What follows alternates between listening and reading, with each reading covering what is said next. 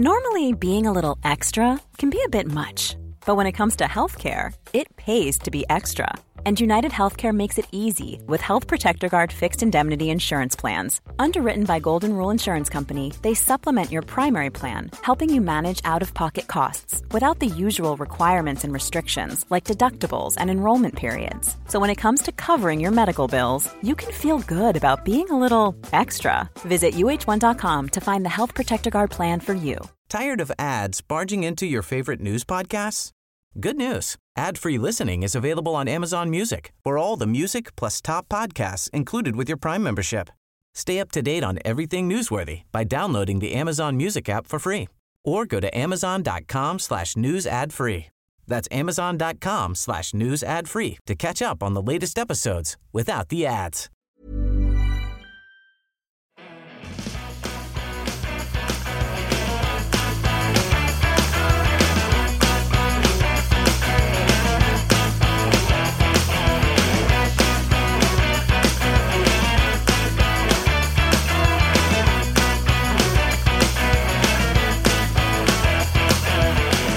Hello, everyone, and welcome to Kilowatt. My name is Bodie, and I am your host, and this is part 3 of the North America Charging Standard Extravaganza.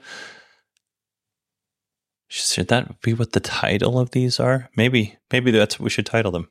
Anyway, this is part 3, and this episode is brought to you by the following Patreon supporters: Alan, Friendly Sleet 66, Joseph Gerbo, Jeffrey, Steve, Bruce W., and Isaiah. Now, if you are a keen listener, you'd be like, hey, you mentioned Jerbo like in episode on part 1. Why did you mention him again? Well, Jerry supports me on Acast Plus and on Patreon. And I'm thinking, Jerry, you should probably cancel your Patreon one because I know that you had an issue with that. But anyway, just a heads up that you're doing that. Moving on, I just realized it myself as we were talking right now. Moving on, let's jump into our North America Charging Standard episode, part 3. And we're going to delve into a little bit more. I know we've talked about this a little bit, but we're going to delve a little bit more into what would inspire EV manufacturers to adopt the North American Charging Standard. And then we're going to move on to the Society of Automotive Engineers. So let's set the table, shall we? I imagine all the EV manufacturers are taking a moment to contemplate developing their own connector, right? Tesla did it. It would make sense that all these other companies would be like, what if we did it? What would happen? Honestly, it would cost them a lot of money and there'd be minimal benefits in doing so. So they look at what's out on the market now. You have J1772 and CCS1 connectors. We've already talked about J1772. There's nothing wrong with that. And I won't hear anyone slander. I won't stand for anyone to slander the J1772 connector. However, the CCS1 connector does have some problems. And there's, feedback of countless EV owners who have an issue with the CCS1 connector. And we've talked about this, like it's hard to plug in. The cable's heavy. The cable is delicate. It's fragile. Sometimes they break, which leads the charger to be down for a long time. Those are not minor inconveniences. Like the greater issue at hand is the struggle for charge point operators who use CCS1 connectors to keep their equipment online. So a study in 2022 by UC Berkeley researchers, it cast a little spotlight on 181 charging stations sporting 670 charge points across 9 counties in the Bay Area. So there's 181 stations, 678 plugs across 9 counties in San Francisco Bay Area. A significant 27.5% of the chargers with CCS connectors were inoperable upon testing. So they suffered from issues such as charge initiation failures, which is all about the software, network breakdowns, broken connectors, unresponsive screens, and payment system failures. So they tested all of these CCS connectors across 9 counties, 678 chargers, right? 27.5% of them were broken for a variety of reasons. 8 days later, they followed up with their evaluation with a random 10% of the EVSEs, the electric vehicle supply equipment, the chargers, and it indicated no improvement in functionality. And it's also noteworthy that nearly 5% of the time, charging cables fell short of reaching their EV charge port for these third-party EVs. So even EV companies that are designed to support third-party EVs, even EV charging companies, that are designed to charge cars that aren't Teslas are falling short on their cable lengths. But this challenge isn't limited to the Bay Area. It's not just because it's in San Francisco, as much as a lot of people would like to blame it on San Francisco. That's not why. This is a reoccurring narrative of subpar charging experience shared by users across our nation. I don't have any idea what charging is like in if you don't live in the U.S. in your country. If you live outside of North America, let me know. I would be interested. Bodie at 918digital.com. But as it stands right now, it's a problem. It's a real problem in the U.S. This predicament is exacerbated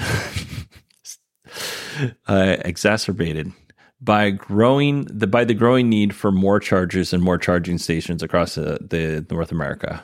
Potential EV buyers are hearing about these horror stories when it comes to charging, and some of them are fairy tales. Some of them are real, right? I've not really heard about a stranded family due to a battery that ran out. I'm sure it happens, but I don't think it happens as much as people say it happens. So there's a lot of fear, uncertainty, and doubt out there. But on the other side, it doesn't help when you have these EV chargers that are broken on a regular basis, and they can be broken for a long time. But to be fair, Tesla isn't immune to these challenges. However, they seem to be a little bit more proactive in addressing these issues. And they do seem, anecdotally, because I don't have any numbers to prove this, they do seem to fix them faster. Tesla reports a 99.95% uptime in 2022, a 99.96% uptime in 2021. Although I don't know if that these numbers have been confirmed by an independent audit. It's just kind of Tesla saying, this is what we got. So what I'm saying, and what I've been trying to say throughout this series, is that charging networks are problematic. And it's problematic for EV adoption, and it's problematic when you need a charger. So the adoption of the NACS connector and NACS port will equip a vehicle with the versatility to charge on Tesla's supercharger network and other CPO sites with NACS connectors. Who knows, how much uptime. I don't think just having a NACS connector is going to improve uptime at third-party charging networks or charging networks that aren't the supercharger. But if you have a car that's compatible with, a NACS connector, and you don't need to use an adapter, I mean, that's fantastic. I can't imagine that you're going to get your full charging speed when you use an adapter, right? If you're going from CHAdeMO to NACS, you're not going to get your full charging speed off of that. If you go to J1772 to NACS, there's going to be some slowdown with that adapter. And then adapters are expensive. So if you could just plug in anywhere, just like Tesla's doing, Tesla's putting the CCS1 adapter, Magic Dock adapters on their cars. If you can just plug in anywhere, I think that's going to be an advantage to us as EV owners. Not that long ago, I think it was in June, there was a JD Power intelligence report. And they said that embracing the NACS standard, automakers are connecting customers to the most expansive and reliable charging network. So that was JD Power that said that. The same report highlighted during Q1 2023, 21.6% of non-Tesla EV owners faced charging issues at stations, in contrast to 3.9% of Tesla owners experiencing similar problems at supercharger networks. So we have non-Tesla owners, 21.6%. which that Bay Area study that we talked about was 27.5%. So that's within that, normal, that range. And Tesla owners, 3.9% of that. So based on that, on the surface, this seems like a no-brainer. This seems like you would be dumb not to adopt the NACS connector, the NACS standard.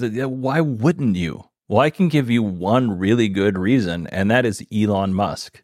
Now, I do not have the negative emotions that some people have with Elon. Like, I do think he's kooky, and I do think sometimes his opinions are problematic. And I really wish that he had a little bit more of a stable emotional foundation around him. And it wasn't quite what it is. But I don't dislike Elon Musk. But I also think that he's the kind of person that would make agreements with a bunch of different auto manufacturers, get mad, and then flip the proverbial table over and take his charging connector home and leave all those other people stranded. They would sue him. They'd all be in court for years. He's still going to lose. He doesn't care. That would be the number one reason why I would not do business if I was a CEO of an automaker. I would not do business with Tesla. The number one. So something has to happen that removes that control. Like, you can have all of the lawyers sign all of the agreements.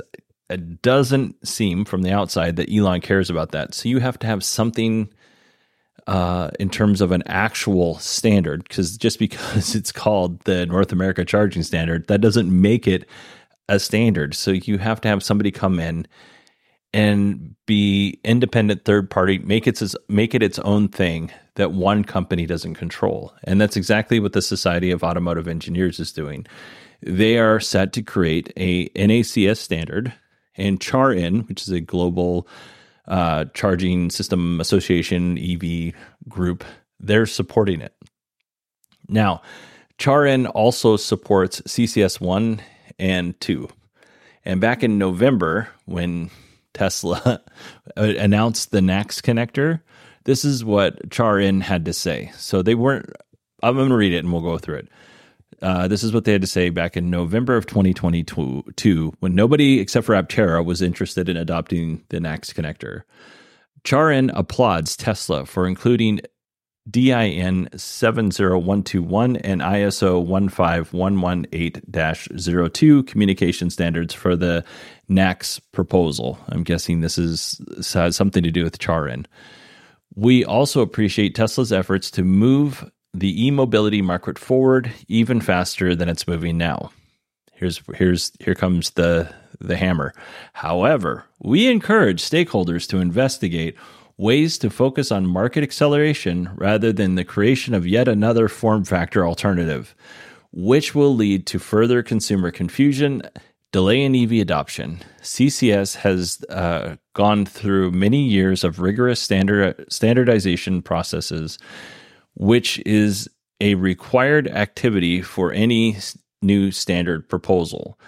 After a decade of collaboration work, the domestic and international EV industry has aligned around CCS.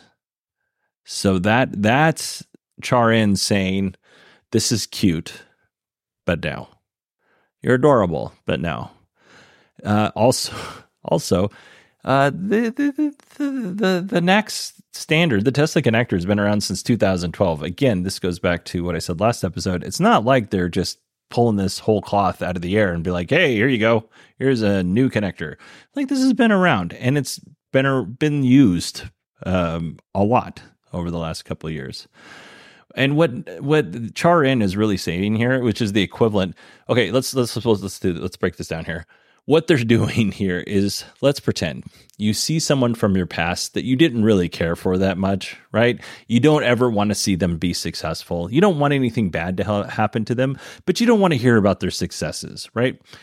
So you see them, you ask, hey, how's everything going? And they're like, oh, I just got this huge promotion with this enormous raise. I just bought a house, and I just got back from this amazing vacation, and I'm going on another amazing vacation next week. And you're like, oh, that's fantastic. Meanwhile, you're wearing the same underwear that you've worn for the last 4 days. Your tires are bald on your car because you can't afford to buy new tires. And they catch you picking out a hemorrhoid cream in the Safeway pharmacy. So they know you got hemorrhoids. Charin in this situation has hemorrhoids. Like, their statement is like, that's cute, Tesla. Glad for your success. But you know what? What we're doing, we've put a lot of hard work into it. And honestly, things right now have turned around. Charin has changed their opinion somewhat. They are now supporting efforts towards the North America Charging Standard. But they're still in a relationship with CCS. So here's a little bit from their website. I think it's on their front page. Charin's next goal is to define requirements for the evolution of CCS-related standard and for the certification of CCS-based products. I would imagine that much of what would work with CCS, honestly, would transfer over to the next standard. But yeah, it doesn't sound like they're not dropping the CCS connector anytime soon. But any improvements that they make on the CCS connector or any headway that they make, they will transfer over to NACS, or should. Tired of ads barging into your favorite news podcasts? Good news. Ad-free listening is available on Amazon Music for all the music plus top podcasts included with your Prime membership. Stay up to date on everything newsworthy by downloading the Amazon Music app for free or go to amazon.com/news ad free. That's amazon.com/news ad free to catch up on the latest episodes without the ads. Now that leads us to the standards body, the Society of Automotive Engineers. The NACS connector, also in that world of SAE, will be known as SAE J3400. Now, the joint U.S. Office of Energy and Transportation worked with Tesla and the SAE to expedite the standardization of the Tesla connector. So this is a little bit from the press release from the Society of Automotive Engineers.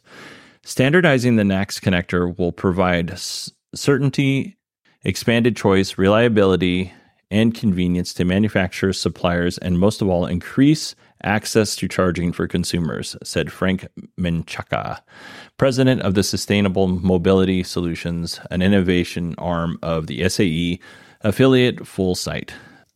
It also went on to say that even though Tesla has said NACS connector is a standard, it is not a standard until it's gone through and reached industry consensus.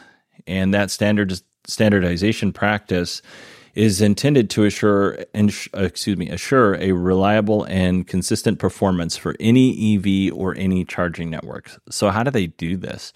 Well, it was kind of hard to find information on how the Society of Automotive Engineers works in terms of the process for creating a standard, right? And I was more specifically interested in this situation because much of the Tesla connector was already done before they made it the North America Charging Standard. So I was curious. And then Tomorrow Today, which is a fantastic podcast from the Society of Automotive Engineers. It is great. I started listening to it back in July, and I would highly encourage you to listen to it as well. It's nerdy and full of good information. They had a podcast episode, and I'll put a link in the show notes, about the standardization of the North America Charging Standard. So we're going to go over that real quick. I'm not going to play, it was 45 minutes long. I'm not going to play any of the content from their podcast. I just encourage you to go and listen. But here are the highlights. Standardization for the NACS connector, part 1. I don't know why I said part 1. Moving on. Unlike typical standardizations starting from scratch or having to reverse engineer something, the North America Charging Standard already exists and has a significant user base, especially in the DC fast charging stations. And Tesla is just willing to hand over all of the technical paperwork for this, and so they don't have to reverse engineer or come up with something whole cloth, which is great. The process aims to provide a standard of interoperability ensuring other manufacturers can easily adopt the connector, which is great. Unlike international standards that can take a very long time to come to fruition, the SAE process it's a little bit different. This standardization efforts are driven by individual experts that are also involved in writing the standard. So consensus is easier to come by as compared to international standards. And honestly, I don't know how consensus is made at the international level, so that's just what they said. So don't ask me any follow-up questions on that. The existence of the widespread use of NACS connectors facilitates faster standardization and direct access to necessary drawings and specifications, avoiding the need for reverse engineering. Okay, so we already talked about that. In the developing of this standard, they have all these knowledgeable individuals and organizations, including members of Tesla who work on this standard before, November 2022. So they have some insight that they can provide. And that will ensure accurate and effective standardization. Like I said, Tesla's had much of this standard already written. Will it be the same thing as it is today by the time they're done? Probably not, but it'll be pretty close. Like there's going to be further evolution of this standard and the charging infrastructure and the communication protocols and, the connected areas. All of we're going to start with something that's close to what Tesla decided that the North America charging standard should be. And then we're going to move forward with this form factor, this connector.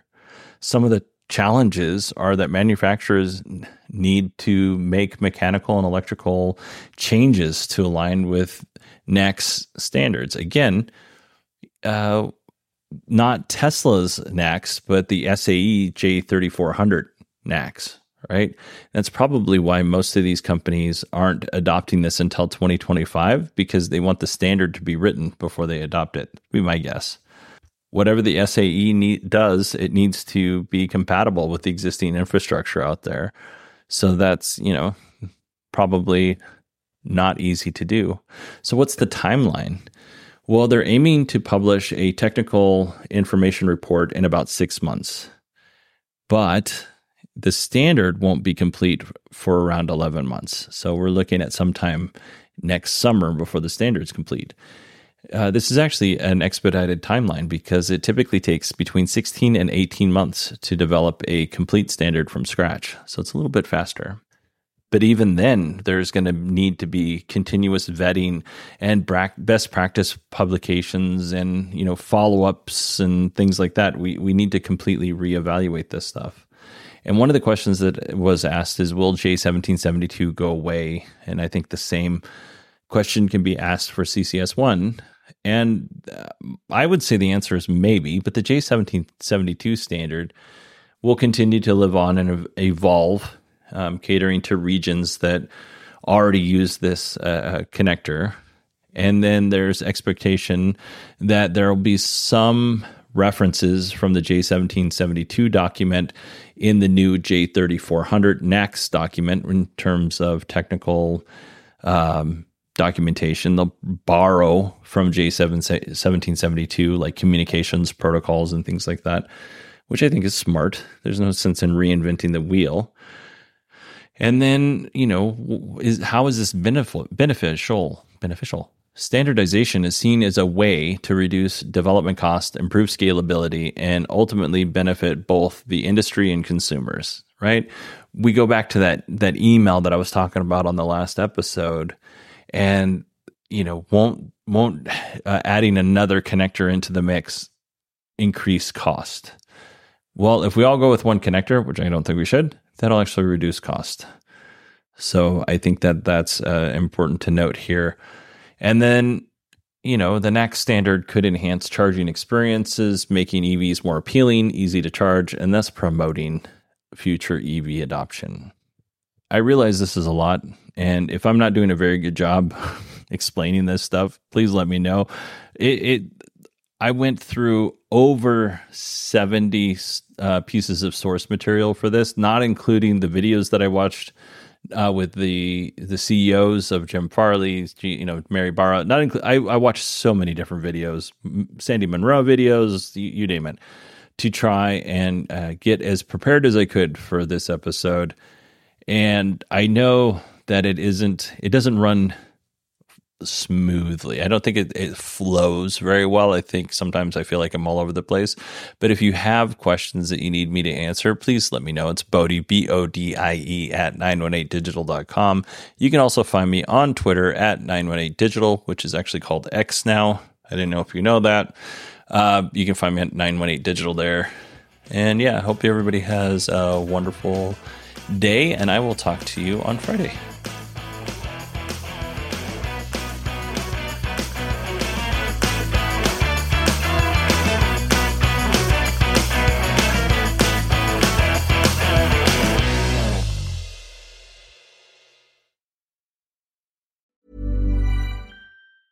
Tired of ads barging into your favorite news podcasts? Good news. Ad-free listening is available on Amazon Music for all the music plus top podcasts included with your Prime membership. Stay up to date on everything newsworthy by downloading the Amazon Music app for free or go to amazon.com/news ad free. That's amazon.com/news ad free to catch up on the latest episodes without the ads.